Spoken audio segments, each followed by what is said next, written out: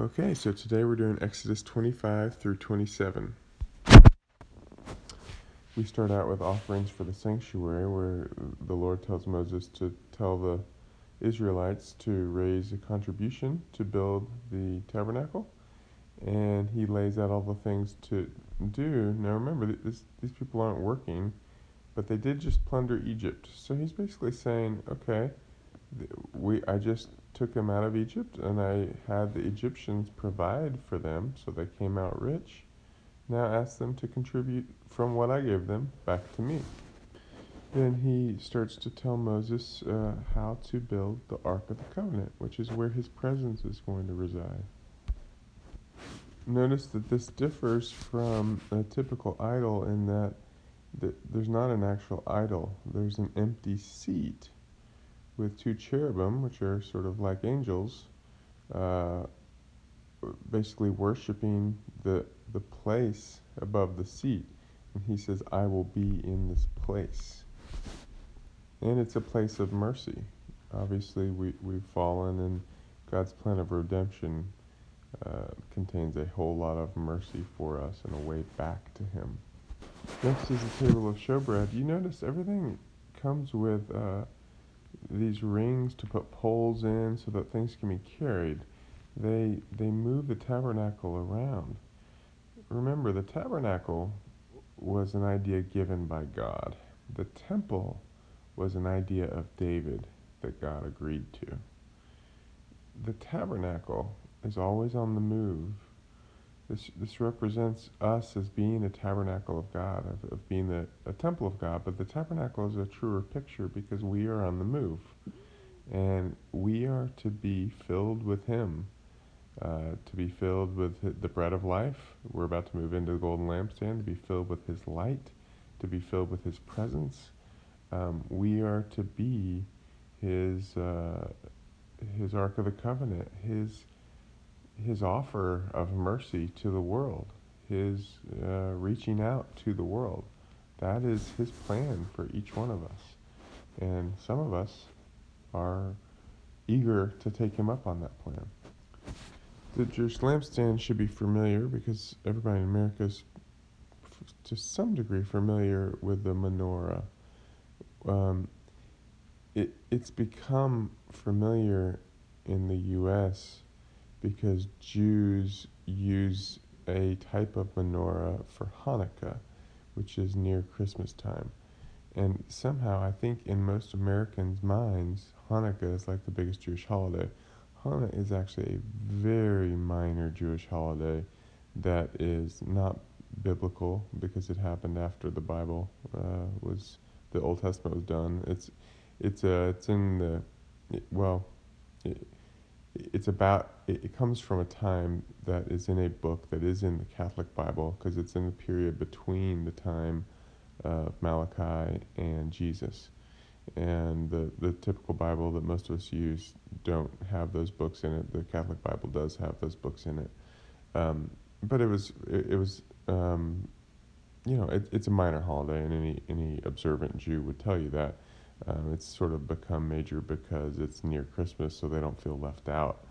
But they use an eight-pronged, it's probably not the right word, but an eight-pronged menorah because apparently God made oil last. I don't even think it's in the book of Maccabees, which the story is based on. But they made an eight-prong. They made the oil that they had left last for 8 days while they were cleaning the temple. And I apologize, I haven't even read the book of Maccabees, so this is my understanding of it. They had to basically, they were overrun by, I think, Assyrians, and they defeated the Maccabees, defeated them, and then they had done horrible things in the temple. The Assyrians had, and so the Maccabees had to clean out the temple, and oil miraculously lasted 8 days, and so they have an 8-day. What the Maccabees did say is, from now on, everyone should celebrate for 8 days. And so they created a special menorah for that. But that's not the true. The menorah is supposed to be based on a lampstand. And I know in Israel, by the main airport, you see a huge seven stand lampstand, which is what is biblical. And so this lampstand, that menorah is a picture of this lampstand, and here we see that in Exodus 25. And now I'm going to move on to 26. Okay, then this chapter 26 is just they're going in detail, and he's probably going to do that next chapter too. He's just going in detail about exactly how the tabernacle is made. Um, so that's incredible detail and especially for a tent, something that moves around. Every time they move, remember God's presence. Every time the pillar started moving, they moved. They had to pack everything down, carry it, and then when the pillar stopped moving, they would start building it all back. And so this tent, it's got multiple layers, it's got furniture, it's beautifully decorated, all kinds of nice materials. And these things are valuable to them, and so they would really feel awe in just coming into this place in a sort of natural way. So without even being touched by the presence of God, just by the fact of the beauty of it, the workmanship, the value of the materials, they're going to feel sort of awe for even approaching it. But that's all I have to say about these particular details. Again, it's setting up in a three-tier manner.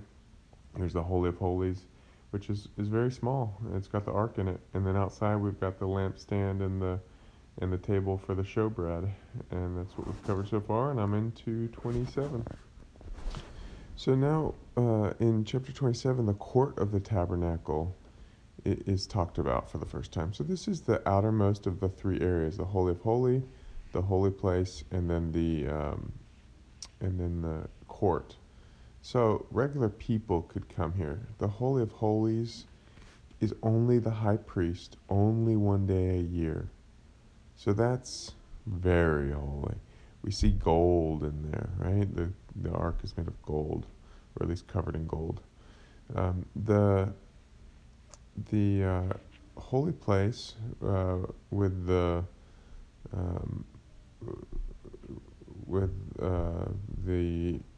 and I didn't mention in the last chapter the lampstand.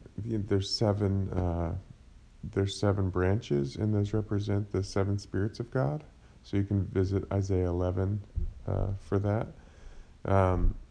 And those are the different dimensions, the different workings of the Holy Spirit. And so that's what that represents. The court of the tabernacle is this outer area. Regular people can go. You see, it's silver, so it's not quite as precious, but it's still this. This is God reaching out to people. These three courts also represent ways in our lives. If you think about when we talked about coming out of slavery from Egypt, coming into following God in the wilderness, but still having an orphan spirit, and then coming into the promised land and being a mature son of God. We see this imagery over and over again, and these kind of represent our path in seeking the Lord, following the Lord, growing in the Lord. And so we are all called. We all have the call to come in to the Holy of Holies. Most of us will not accept it. Most of us get scared of the thunder and lightning and fire and smoke and earthquakes. And we say, no, you go in for me. Well, either I won't even come near the place. I just don't know if I believe. I don't know if I can accept it. I don't know if I'm willing to accept that there's a God that's bigger than me and that I should follow him. Others say, yeah, I'm all for it. But then, you know what? I'm going to hang out here in this court, this outer court, and have somebody else go in to the holy place or the Holy of Holies for me. These things are all pictured here, and so it's all just beautiful imagery, and that's all I have for today. And I pray the Lord blesses you.